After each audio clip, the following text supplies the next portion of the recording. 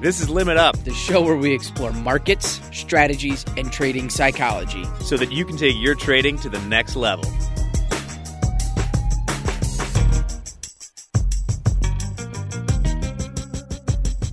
Hello, everybody out there, and welcome to the Limit Up podcast presented by Top Step Trader. I'm in Wyoming right now and joined by Dan, who is in Wisconsin still, I take it? Not going anywhere. This is the new place to be. Do you still have to wait 2 weeks if you come back to Chicago? Yeah, I'm not allowed in Chicago, so it's great. I can't even go into the city. Yeah, well, I'm pretty sure that was something that they were trying to do before, get you banned from there. They finally succeeded. Anyway, today we have a guest who still is in Chicago, and he is the Chief Investment Officer at Typhon Capital, David Klusendorf, who more affectionately goes by Clue. That was a great little talk we had. It's been a while since we had someone who had been on the CME floor for so long and then kind of transferred and done the prop shop thing, and just very interesting. Absolutely. And just for those listening, Clue, the reason that's his nickname, that was his badge, KLU. So every trader on the floor, if you're a member or you're leasing a membership, you get a badge. So I'm sure everyone's kind of seen Hogs when he's doing his videos or something. It says HOAG. So everyone has a badge or a little call sign on the floor, and that just becomes the nickname. What were you? I had a couple different ones, nothing really exciting. I wanted HDG, but my dad was HDG. So I just ran under a bunch of randoms. You know, kind of sucked. I'd never had any of that cool swag because I was up on the screens. I still had to pay God knows what for the CME over the years. So I had a seat, but I didn't have a jacket. I didn't have a badge. I just wore basketball shorts and sat around a bunch of people chewing tobacco. That's very similar to the floor, except not basketball shorts. A lot of guys wear sweatpants and T-shirts. But I remember when I first started down there, I wasn't tie era. But you couldn't wear jeans and you had to have a collared shirt. Before that, it was like no jeans, slacks, collared shirt, and a tie each and every day. But they really loosened up the regulations towards the end. Yeah. Well, it's the casualing down of America, and what a romantic industry it is and was. So anyway, we dive into that with Clue, but rather than discuss the markets now, maybe we'll do a little bit in the outro. And right now, enjoy this Limit Up interview with David Klusendorf. All right, hello, everyone. Today, we are joined by the Chief Investment Officer at Typhon Capital, Mr. David Klusendorf, a.k.a. Dave, but more a.k.a. Clue, we've learned. Clue, welcome back to Limit Up. How you doing? I'm doing well. How are you? You know, I'm still recovering because I did the intro the last time you were on, and I misread and said Typhoon Asset Management because it just made that in my mind, and I felt like such an idiot. But I'm so glad you're back so that I can apologize for that and talk to you myself for a little bit. So thanks for joining. You're more than welcome. Yeah, so Clue, you have a lengthy history in trading at the CME and doing your own thing. So maybe for people that didn't listen last year, you can give just a little rundown of your background, and then we'll get into some trading stuff. Okay. I'm a really kind of a born and raised Chicago guy. I grew up in the western suburbs and was fortunate enough to go to Loyola University really on a basketball scholarship. That was the reason why I chose to go to school there. I come from an athletic family where most, my brothers played college hoops, and it was a great time to grow up in the western suburbs. And there happened to be a options professor, which is really kind of ahead of its time when you're talking, the mid 80s at a university teaching option theory. And one thing kind of led to another, and I was introduced to the guys that ran Thompson McKenna, which is a very old, now defunct FCM. And they didn't have room for me. So they said, there's a guy down the hall that, we'd like you to introduce you. He's setting up shop here. That's how I met Thomas Petterfy, who at the time was running Timber Hill. And he hired me to go over to the Merc. And so here it is, the spring of 1987. And I'm on the Merc floor, keeping our position delta neutral. We were an option market making firm in the S&P futures. So it granted me the opportunity to work with Thomas on a day-to-day basis. So usually that pathway was probably a couple of years. For me, it was 2 weeks. And I found the membership papers on the desk one morning. He said, fill them out. And so I started to trade for the firm, and it was it was almost a brokerage situation. But after a while, that started to be, discretionary, and then all of a sudden the the stock market crash hit in '87. I was just going to ask about that. So you were new and on the floor there on Black Monday, right? Yeah. It was. People ask about the certain things, and I guess the things that really stick in my mind about it was, one, how fast the day went. I mean, it literally seemed like 15 minutes. It's like you're there and all of a sudden the bell rings and the bell's ringing again because you're just so busy, right? You don't know. Mm-hmm. You're just trying to keep up with the flow and what's going on. And then the second thing that went along with that, there used to be a statistic that, the Merck had this big, huge board that overhung the pit where you could see lots of different products and lots of different stats up there. And there used to be a thing called tape. And it was telling you how long the tape, was running behind. So, the old days, you had the stock ticker thing, and it would, the tape would come out of it. That's how it was nicknamed that. And at the end of the day, it was something like 21 hours behind. I mean, just think about that. Oh my gosh. In today's age of where everything is so instant, and you're wondering why I can't keep up in micros. Now you were looking at hours. And you can see how that snowballed things, right? If you didn't know what your positions were, and if you were in or out or what you owned, you dumped S&P futures. That was more instantaneous to kind of know. So, it was really a different time with the way things. I mean, S&P's traded in nickels, not dimes, let alone a micro or a mini nowadays. So that was really my start. We expanded across the floor. I didn't really want to go to New York and stayed here. I had 2 young kids at the time. So I started to trade Eurodollars for myself, and really kind of in Chicago fashion. You start to expand, you start to do well with it. And before I knew it, I had my own trading group. And that really went all the way till 2014. And that's where I met James. Well, I knew James Katoulis, who's CEO of Typhon, because of MF Global. I was an MF Global customer. Talk about a big shock, right? Like you walk in and, they're talking about selling your positions out if they don't get a check that day. There's lots of money missing from your account. You're getting phone calls, letters, telegrams from lawyers offering you, 40 cents on the dollar for your debt. Yeah, there was no way, Jack, there's no way that I was taking it. I'm like, I'll go broke before, I take a settlement with this because it was so wrong. Yeah, it was awful. It was awful. We felt that one really bad too at my firm. We were with Dowd Westcott at the time. And I remember we got the call to come from Dowd Westcott to come upstairs and talk about what's going on and how much money they need to let us stay open and keep trading. Yeah, for everybody listening out there, probably a good idea. Go Wikipedia MF Global and kind of what happened there, because we could talk a whole episode about that ordeal.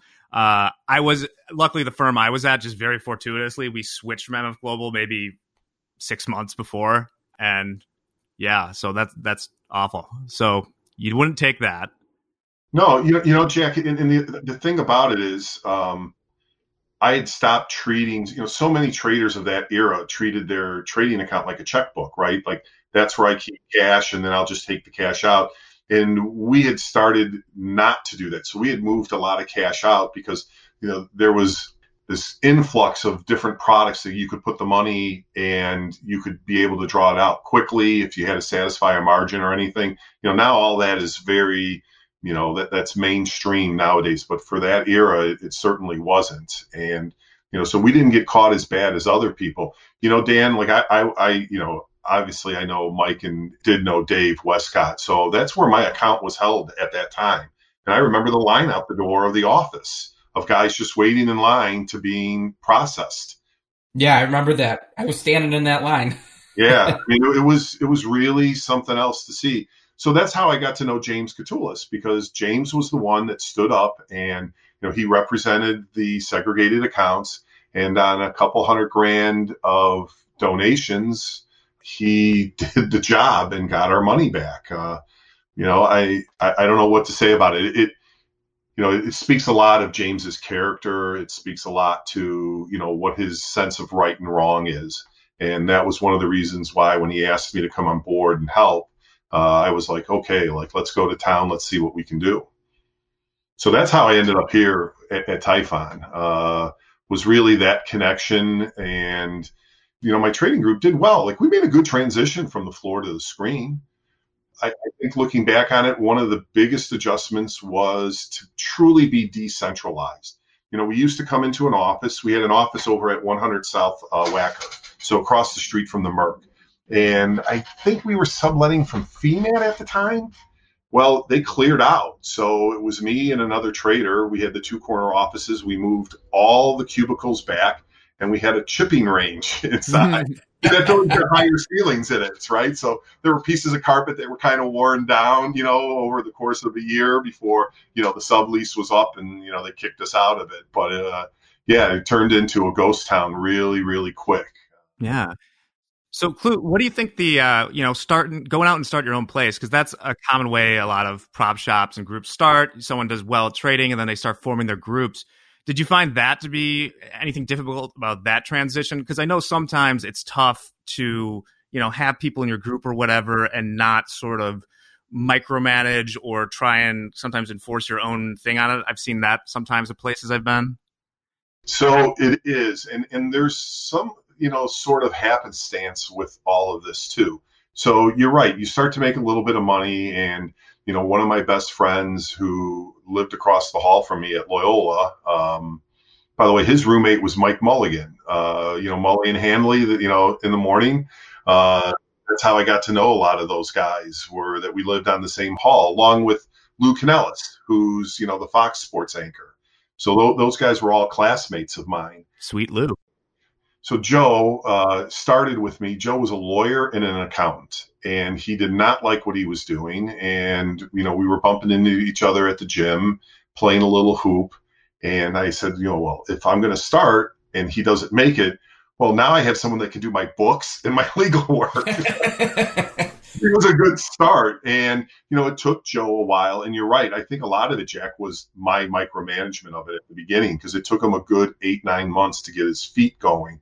But he came in with nothing as far as a background was concerned. Just his intelligence. Obviously, if you're a CPA and a lawyer, you have some smarts upstairs. So that was it. And then it just was really kind of organic. You would run into somebody and you're like, okay, this works. And we were always set up 3 to 5 guys. And over those years, I ended up backing 22 guys, and only 2, really failed, I would say.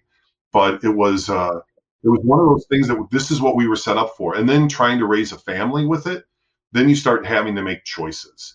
Do I want to get in deeper to this? Am I satisfied with what's going on? Do I want to spend time with my wife and my kids? And, the way I was raised, we kind of went more towards the wife and kids. I wanted to be part of what they were doing. So, we never really got to be, a big prop shop in that regard where there were lots of people running around. It was just never that way. And that actually made converting to the screen easier, because I didn't have to lay off a lot of people. You lay off some clerks because they're no longer needed. I gave them an opportunity to come on board. Most of them didn't want to. They didn't want to trade. So, and we were early leaving. That was 2002 when we really started to not be on the floor. Oh, wow. You were beginning a transition. You were trend setting at that point. Yeah. Dan, it was, we were one of the first users of Globex. I want to remember, maybe GS was the front end. It was owned by the Merc. We were using it early just to kind of see. I think that had a lot to do with my Timber Hill background, because, we had all these trading screens on the floor, and it was one of those things where, well, of course, this is the way it's going, and we better adapt to it. People ask all the time, why do some people make it to the screen and others? I think the first is, if you were relying solely on personal relationships, you were probably one of the first to find the door. Then the other one was, well, I only want to trade one thing.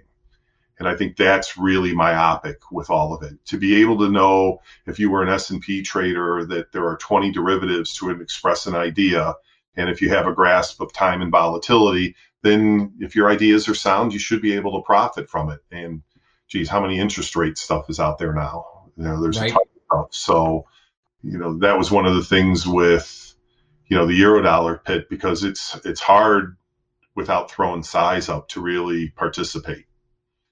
So I think that was the real reason. Why did it fizzle out in the end? It really simple. There was 3 of us left, and one of the guys was just like, I'm done. I don't want to do this anymore. He had accumulated a good amount of wealth and just didn't want to do it. And the other one, just his heart wasn't in it. So then I was faced with the choice: do I repopulate this? And then, Jeff Carter reintroduced me to James, and away we went. That's great. So tell us a little more about Typhon. So it's a CTA, and maybe for the listeners, we can do a little short overview of what that is and the functions they do in the market. We're a CTA, CPO, commodity trading advisor, commodity pool operator. Originally, we were put together to be pretty much a deconstructed multi-strat, right? Where we had products that you could combine any way, shape, or form, or just take something out individually. And then, with the space shrinking by leaps and bounds over the last 3 to 4 years and fee compression, it's been hard for any CTA. There are a lot of them have fallen by the wayside with it. And the fund-to-fund model isn't as prevalent as it once was. So, that customer base shrinks. And all of a sudden now we find the opposite, where, people come to us and go, I don't really want to choose it. You choose. You put something together for me. And so it's kind of I don't want to say it's unusual, but it is something to see how something kind of comes around full circle. Very cool. So what do you say, for your clients, what's sort of the advantage of having, a CTA as part of your portfolio? So for us, it's pretty simple. It's non-correlation. We're not correlated. So we're a good alternative to everything. It's the biggest selling point with it. And then there's the variety of product we have. We trade livestock, grains, metals. We have macro traders, quants, vol. So there's lots of things, energy that we can present to kind of see where you're at with things. If someone were to come to us and, hey, I already have an energy trader, so I don't need that component, but can you give me 3 or 4 other components? We do a good job of mixing and matching. And then when it comes to structure and putting something together, James has very few equals in that category. So my job really is to make sure that everyone is doing what they're supposed to be doing from a trading perspective, help them when they need help with trade construction and how that goes into risk and how all that kind of ties together to produce a good, steady return. And, those are famous last words. Yeah, right. It's one of those things that's part of trading, right? That's part of the risk of it all. We have some really basic beliefs. The first is that time and volatility, if you can't judge how volatile a market is and put that into context with how much time you need for your view to become a reality, I don't know how you even begin to think about how you can construct a trade. If Dan came to me and goes, hey, I think the S&Ps are going to go up in the next 5 hours. Hey, there's only one thing we're doing. Let's go play. Let's go see what we can do. If he told me it was 5 months, I would say an outright futures position, you just will get stopped out. There's too much volatility in the market. So we have to come up with a different way to express it to get to that end. And then what other components do go with that? Does it become a spread trade, an option trade, a gamma trade? You could go on and on with the possibilities with it. So what's the average time frame of some of your investors that are coming in? Are they as low as just a few hours, or are they mostly long term? Oh, no, they're long term. I mean, when someone comes in as an investor, they're looking to add something that's bigger. The beta that they have in their portfolio obviously does what it does, and we're not a beta shop. We're not doing that sort of trading. So they're looking for an alternative, and that can be anywhere from 5 to 10% of their portfolio is what they're looking for. They're looking for some balance in their portfolio. So depending on the type of customer it is, some is more sticky than others. Yeah. I think we're all big fans of diversifying portfolios, and really it's something that I see, a lot of people that I know really not doing as much of, especially with, their idea of diversifying is just having everything in equities, basically. A rapidly shrinking equity universe, I might add. Stock. Yeah, the old 5 stocks, like the S&P, 5. And I think it is worth, spreading things around, like to, take a look at things, CTAs, real estate. If you can do it, if you have the ability to do so, that can really help smooth out your returns in the long run. So that's cool. And you've served on a lot of risk committees. You were just talking about risk right there. What's this last couple of months been like for you?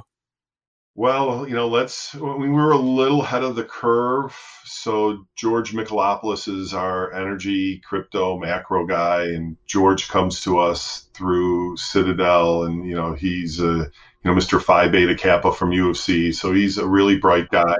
He was really touting, probably just before Christmas about, hey, listen, this COVID thing is for real and it's airborne and it could really get bad. So by the time these discussions happen where we start to I'm not a big fan of groupthink, but in something like this is a little different, right? Because now you're talking about something that affects everything.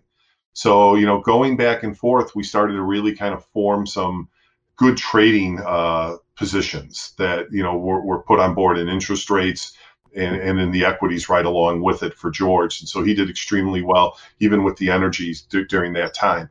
But it was really like we closed down the office. James and I go back and forth with it. I think it was at the end of the second week. He thinks it's the third week of February. So I haven't been in our office since then, which is all right because, I've done the at-home trading, and that's got its own thing too, which, was something that I was able to bring to the table. When I first started to do this from home, where we just became decentralized, it's a slippery slope. I mean, I had a routine at one time that was really self-destructive in some ways to, start at 5 in the evening and then eat dinner and be back in front of the screen at 10:30 and then again at 1 and then the morning. And then so how are you a husband? How are you a father? How do you do other things that make you who you are? It all becomes, because if something really happens, then you're in front of the screen, for the 23 hours it's open. And that's not, I don't see that as a recipe for success. It's the exact opposite. So that was one of the things that at least we could talk about, like, how do you do this? How do you break up your time? How do people chip in to cover at least the time span with it? But it was, the month of March, if you take away Friday and Saturday, I was probably about 2 hours of sleep a day. It wasn't much. I mean, like I'm a little older than you guys. So, it's one of those things like you're like, I'm not 25 years old anymore. So let me ask you this. You're a part of 87. How did this compare to the 87 crash? Obviously 100% on floor versus now on screen, but just kind of the emotions and the tolls that you went through this time versus the first time. All right. Well, the first time I didn't have the overall responsibility, right? I was very much a cog in the machine, right? In the wheel of things. So, it was really December of 87 where I kind of thought like, Timber Hill's going to get smaller. Like, we're going to downsize. Like, will I make the cut? And, I made the cut. And, I'm looking back on it, I was like, why did I even worry about it? This was a little different in the sense of you're responsible for a lot of people and you want to make sure that they all get through it. So those were the things that were keeping me up, to make sure that everyone was where they needed to be, not so much of like, oh my God, the gold spreads are moving 150 ticks in a night, which they were doing. And that, when something averages 4 ticks in a day, and all of a sudden it explodes, of course, like, we go back and forth on it and it's all hands on deck. So I think this was the breadth of it all. So in 87, all I really knew was the equity market and the S&Ps in front of me. This was just across everything. It was like putting out a fire in a different product almost every day, every other day. And that's the big difference with it. It was you had all these things that you can put up in front of the screen, which, we talked about a little earlier. The guy that could juggle a lot of this, becomes a little more successful because there's lots of places to go. Yeah. Yeah. And it's risk management and being a good trader is so important at that point because, for instance, I look back now and it seems so obvious that, China wouldn't shut down a whole province unless things were really bad. But the more I think about it, I wonder, I not doubting myself, but like if I had that thesis and been like, this is happening, this is going to be bad, I think I might have lost it all. I'm serious, because I would have been up a 40 bagger and then probably lost it all, because I would have thought there's no way that this doesn't go lower. There's no way it doesn't eclipse the the 50% that the .com bubble and the recession did. Yeah, and I'd probably still be short. So it really is important, even when you're right or in these crazy markets, you gotta be have an assessment of the risk at all points, and know when to hold them and when to give up and when a new trend's forming, right? So, this is a good mix that we have at Typhon along the spectrum of experience. So, we have some extremely experienced traders that have been around for 25 plus years. And the first thing when this started to happen was we will cut our size across the board, because you don't need to trade as much, right? There's a lot of volatility and we still have to produce, the same type of return. It's not the idea of hitting the ball out of the park. I'm a big believer in grinding. I'm a big believer, like, let me get to the plate, let me hit singles. If I hit enough singles, then I'll hit a double, I'll hit a triple, and I'll hit a home run. And hitting those singles allows you to do a lot of selective targeting, almost like sniping at certain positions. So, take our energy guy, George Miklopoulos. George made a nice call on crude, being sold off, and all of a sudden, he comes in, this is like, music to my ears, hey, I just made 4% on this trade, which is a huge, winner. Can I spend 25 bips on out of the money puts and calls? And I'm like, well, of course you can, and then it ends up happening. Those puts become huge, huge winners. And, how do you get there if you don't have that success before to be able, you were talking about, Jack, all of a sudden I'm starting to give it all back. Your mind's not going to a place like, hey, should I buy out of the money puts and calls? Like, okay, the calls are worthless, but the puts end up becoming huge winners. Nice to spend a nickel on something and all of a sudden be worth $1.50, $2. Oh yeah. And, you have to protect yourself. I think, for instance, Lord have mercy on anyone who's short Kodak a couple weeks ago, for instance. Yeah. Like you always have to, we talk about traders being money managers, whether you have clients or just doing it for yourself. And you really have to think about, maybe not as much when you're day trading. You can do that by setting your, stop losses and being responsible with that. But you got to protect yourself. So I'm a big fan of out of the money puts and calls on positions. Especially with client money, you look at client money. When it's your own money, you can do with what you want with it. And I agree with Jake. If you're not a money manager of your own money, you're not going to have it. And there are a lot of cautionary tales of people, there were, a couple movies that were made about floor guys not being able. I haven't watched a second of any of it. I don't want to see. I'm not one to want to see other people's misery. Like that's not something that like I want to partake in. Yeah, just for the listeners, are you talking specifically about Floored? Yeah, Floored is the one that really comes to mind. Yeah, cautionary tale out there if you guys want to watch it. It's kind of a depressing movie. Yeah, very depressing. Yeah. I don't, I'm a pessimist by nature, so I don't need anything to I think of an old floor trading. I'm drowning and you're throwing me anchors, like I don't need to throw myself anchors, about something. So yeah, I stayed away from all of that stuff. It doesn't necessarily bring any interest to me whatsoever. So I would rather watch a baseball game if I was going to spend time doing something. Even though it's been hard to watch basketball with the screens up on the sidelines and video fans and stuff, like I find it incredibly distracting. I feel claustrophobic watching those games right now. I think the Mets have an app where you can pump noises in for people and stuff like that. It's wild. I've been so out of my sports sort of like level or whatever. I've just completely forgot about it. I'm a huge White Sox fan, and I they kind of suck too. But I have not gone back into watching sports yet. I don't know. NHL's been pretty tough. They've been pumping in just random fan noise throughout the whole game, and that really throws me off. There was an interesting experiment that NBC did. I want to say it was 1980. It was a Jets-Dolphins game, and there was no announcing anything. It was just the crowd. And I did color on radio and TV for Loyola University for 10 years. And, so the broadcasting thing is of immense interest to me. And I had some really good partners. Jack, one of my partners was Andy Mazer, who does radio now for the White Sox. Oh, cool. So I had some really good partners over that time.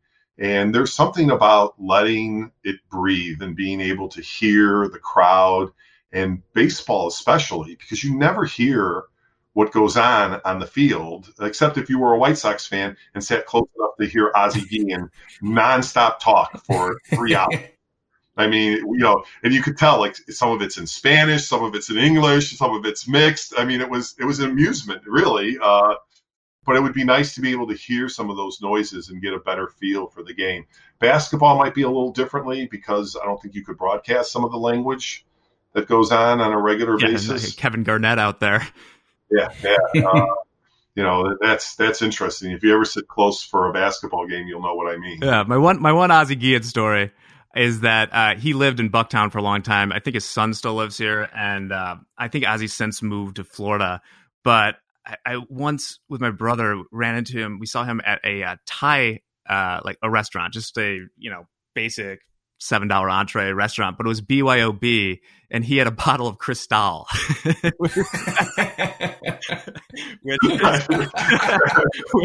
I thought was amazing, but he's great, So yeah, that's spectacular. As again, so yeah, I guess to bring it back as we kind of get towards the end here, what do you kind of see as the trends that are dominating now? Obviously there's been this huge run up in the 5 stocks that make up the NASDAQ.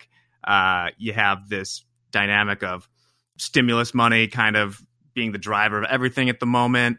What are you doing? Are you still just sized down and trying to feel this out, or? No, I would say there are exceptions to this, right? Because you've had different, the gold move lately has been profound. Nat gas the other day really started to go nuts. So there are exceptions to it, but we're basically back to regular sizing across the board. We know how we get measured by our clients, so we're always aware of that and what they're looking for, and trying to find a happy medium to that. Hey, I think one of the best plays you could have done is probably be short mid caps and just long Tesla, or stock played out really well with I guess some downside protection. But I think now going forward, it has been tough. So for my own personal stuff, it's been hard to not take profit. So I help with a lot of my family members and stuff, and we don't own much right now. But that's because when you start to get into that end of it, it's different because, like my parents are in their 80s, like they don't need to be holding stock. So, you're putting on an entirely different hat than you would be as a professional trader. So, I don't know if that, how much relevance that really has into my opinion about the stock market. Things I'm concerned about is the next stimulus bill. If you're going to, say people don't deserve $600 a week, or they need to have something less, that will have a profound effect on, conservatively 20 to 30 million people. I know here, and I don't live too far away from Albany Park, the food kitchen lines, the food pantry lines can be 2-3 hours long, and people don't care about COVID because they need food for their families. So like that really is something that we keep an eye on, because you don't know how that's going to play out in the overall market. So far, hasn't affected a thing. We obviously have an election coming up here, so we will definitely be sizing everything down as we get closer and closer to that. The old volatility bump where, you can look at NOVE and then the 2 months surrounding it, and you can see a little bump in the curve because of that. That's something to pay attention to see how that reacts to things. So that's the biggest thing coming up, is this election. Like, what is that going to be like? Is it truly going to be a runaway? Will things narrow? They tend to narrow as we get closer, historically. So what will happen? What will President Trump pull out of his hip pocket to try to play to get him back into the race? Will Joe Biden be strong? Will he stumble? I mean, there's lots of different things. And then what will the Senate look like is probably more important than what the presidency will look like right now. I think that's something else to really keep an eye on. Yeah, because that will be close. I mean, even if things don't necessarily narrow in the this would be just for our traders out there too, I'd keep an eye on that, especially because even if the presidential race doesn't narrow, say, and it seems like Biden's going to win, the Senate is still going to be very close because that's much closer to a coin flip in the betting markets at the moment. Although the betting markets for politics are a little bit, you can find some easy edge there, I'll just say. People are really voting with their heart. It's like a fan going to lay odds on the World Series every year. There's always the Cub bump. Yeah, I'm a Northwestern guy and a White Sox guy and a Bears guy. I'll bet against all of them. It's like hedging my own happiness. I think for any trader, what really you should be concentrating on, and this goes for purely systematic model algorithmic traders, is what I'm deploying or what I'm trying to do. Do I have edge? And that should be the first thing that when you turn on your screen in the morning and look at, do I have edge in what I'm doing? And, we talked a little bit about, where you also see things going from a trading perspective. You have some really crowded trades, which you should always be aware of because you don't want to be the last one going for the door. But for me, the real expansion I see is more along the lines of execution. And what do you really like? How are you going to generate some alpha for yourself in the way that you execute into the market? And that has a lot to do with just what you're trying to do. There's no right and wrong answer that fits everybody. Something that could be wrong for Dan could be right for you, Jack, could be okay for me. So it really depends on what you're trying to do and how you're trying to do it. If I was a Eurodollar trader, I would be as patient as I could possibly be waiting for a fill. And yet, if I was doing nat gas, my execution would be just hit the market because you don't know where it's going to go. So those are two good extremes to kind of, and there are lots of places that sell those sorts of execution tools. They're really not that hard to construct on at least a basic level. So I have one quick question for you. You've created such a great career out of the whole industry, and I think it's a common question I hear from traders, and I actually got asked it yesterday. It was a newer trader, and he asked me, what's the actual realistic viewpoint of making trading and this industry a full-time profession? What would you say to someone like that that's just getting going and trying to decide if this is something that they could really pursue? I had a talk with David's not around with us anymore, but David Goldberg, his daughter and my wife went to high school together. And David owned the Burling Bank at the time and his own clearing firm. And I had gone to him and said, listen, I have this job opportunity. Like, what do you think? And his advice to me was, don't do it, kid. What else to do? And then I talked to his then wife at the time. She don't listen to David. Go follow what you want to do. I think, Dan, it's got a lot to do with someone's personality and what you're able to do. And I think that was one of the things about playing sports and growing up in that environment. How do you handle failure? Because failure is going to visit you in this industry. And how do you go about doing it? And how do you overcome it to become consistent? So I think those emotions that run around it, and that goes for any sort of trader, whether you're totally relying on a model, that model still has to be constructed, right? It still takes on your personality in some way, shape, or form. So if you can't deal with the fact that something doesn't work and that you have to go back to the drawing board and you have to pick yourself up, then this isn't an industry for you, because that is going to happen. It's a certainty. So I think that's the number one place you start with. I get that question too, Dan, about, so how did you have such a high success rate with traders? And I wish I could say, oh, this is the X factor. But looking back on it, I think, one, we were sort of a gang because we were smaller.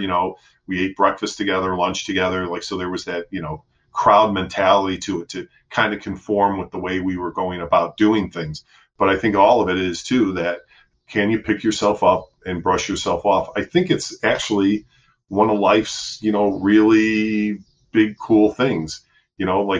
you feel better when you can pick yourself up and get going and moving forward again than wallowing in your own misery. And there's always a little bit of time for that, but you make it short and move on and figure out what comes next, because that's the person that becomes successful in this business. I also think there is an age factor to it too. You don't see many 70-year-olds slinging S&P futures.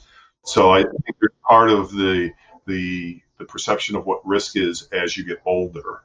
I think guys that are in their 50s and 60s make excellent risk managers because, if they've been in the business all their life, they kind of seen just about everything they can.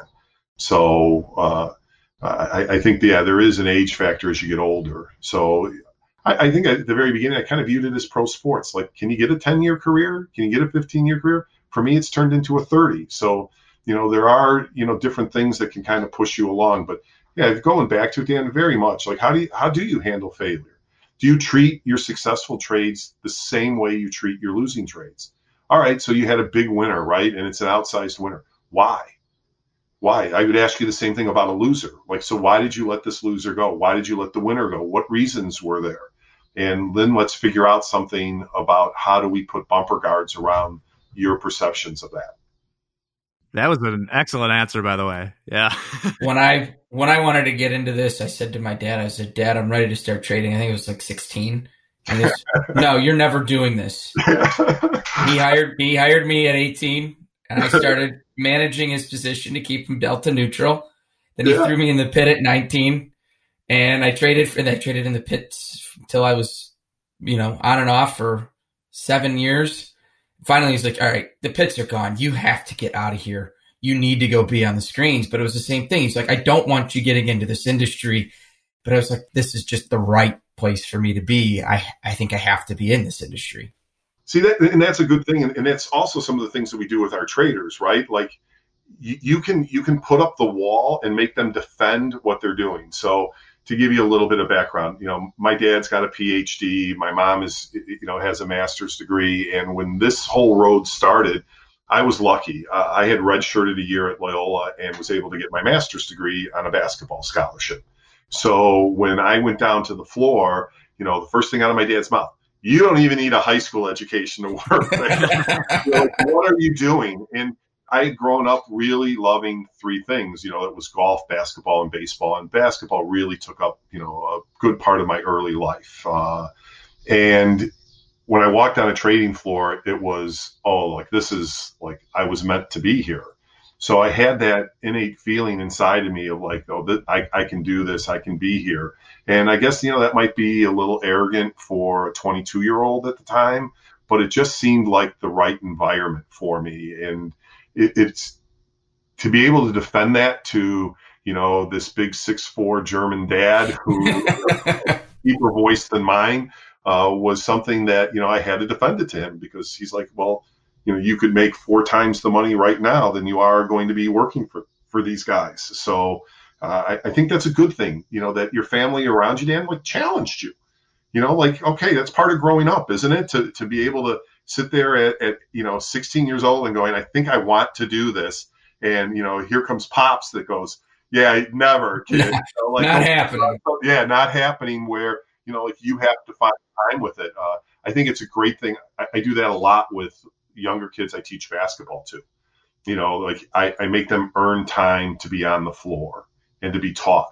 So they have to have a desire to do it, and they want to be there instead of turning it into a babysitting, sort of regimen. So I think that's, if there's no passion. Your dad did a great favor for you. I'm sure that come up, in other parts of your life as you've gotten older. Yeah, you got to want it. So, Clue, we're almost out of time today, but if people want to learn more about Typhon, where can they find you at typhoncap.com? Yep, that's the place to go. And you can catch me on LinkedIn, on Twitter, same thing with James Katoulis. And then all those links will obviously kind of put you around to everybody else. Right on. Well, Clue, thanks so much for joining us today. This was an awesome conversation. Yeah, thank you very much. I appreciate being on today. Thank you for inviting me. Yeah, thank you. Absolutely. Everybody, thanks for listening, and we'll join you for a few seconds after that sound effect. Hey, everybody, thanks for making it to the end of the Limit Up podcast presented by the Top Step Trader Corporation. Are we a corporation? Does that count as a corporation? And we're technically an LLC. Okay, I should have thought about that, the corporate governance structure. But speaking of corporate financing decisions, do you see that Tesla 5-for-1 stock split? The stock jumped Tesla 10%. Everyone wants in. I want 5 shares now. Yeah. We got Tesla's going 5-for-1. Apple's going 4-for-1. Google. How about Apple, though? Let's talk about Apple for a quick second. A year ago, we had no companies in the $1 trillion mark, right? And we started to see towards the tail end of 2019, we started seeing, I think it was Alphabet was the first one, went $1 trillion. And you had Apple and a couple of these, and Amazon, and they all start hitting $1 trillion. Today, Apple is worth over $2 trillion. Yeah, market cap. That is the 4 comma club with $1 trillion to spare. What's ridiculous about that? And, obviously the market's always right, and whatever people are willing to trade at, that's what it's worth. I think it's really shocking when you start putting that in terms of US GDP. So we're something in the low 20s. God knows what will be this year, but 20 something trillion dollars a year. So the market cap of Apple is 10% of yearly US GDP. Now throw in the other 5 companies, the other trillion, and it's a quarter of US GDP. Well, and it's funny, as I sit here in my office right now, I have an Apple iPhone. I have my Apple Watch on.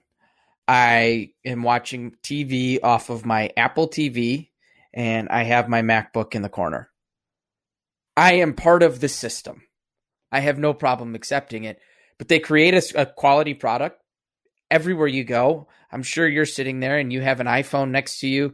Oh, and I have my AirPods. I mean, how much more of a poster boy can I be? I am the similar way. That being said, though, when you look at, say, the price to, I won't even talk price to earnings because that's, friggin' ridiculous for all these companies. But price to sales, even, I believe I saw yesterday that on price to sales, that Apple is trading, that all those FANG companies are trading essentially at the highest since a comparable time with the, internet bust.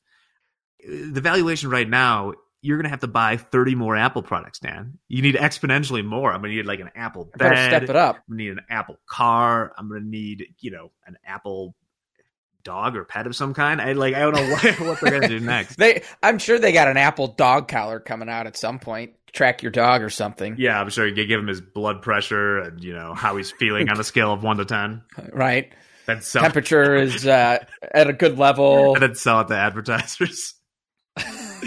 Hey, we could start that business model. We could be the new. Hey, your dog needs his flea and tick medicine. Surrey recommends you use this at flea and tick. Oh, man, this is great. Well, Dan, I think down that rabbit hole. We could talk about this more on Coach's Playbook. It's almost the weekend. You going to be enjoying yourself? Absolutely. Per usual, I'll spend the weekend on the boat, on the water, and just enjoying life. What are you guys going to be doing out in Wyoming? You got some rodeos to go to or something? We actually do. The Du Bois Rodeo is Friday night. It's a nice outdoor, socially distanced thing to do. And then it is my cousin's wedding on Wednesday. That'll be great. The purpose of being out here. So I'll have a good time. Everyone out there, hope you're having a good time too. Hope you've been long Apple recently. We'll see you next week. Namaste and trade well. The Limit Up podcast is produced by Dante32.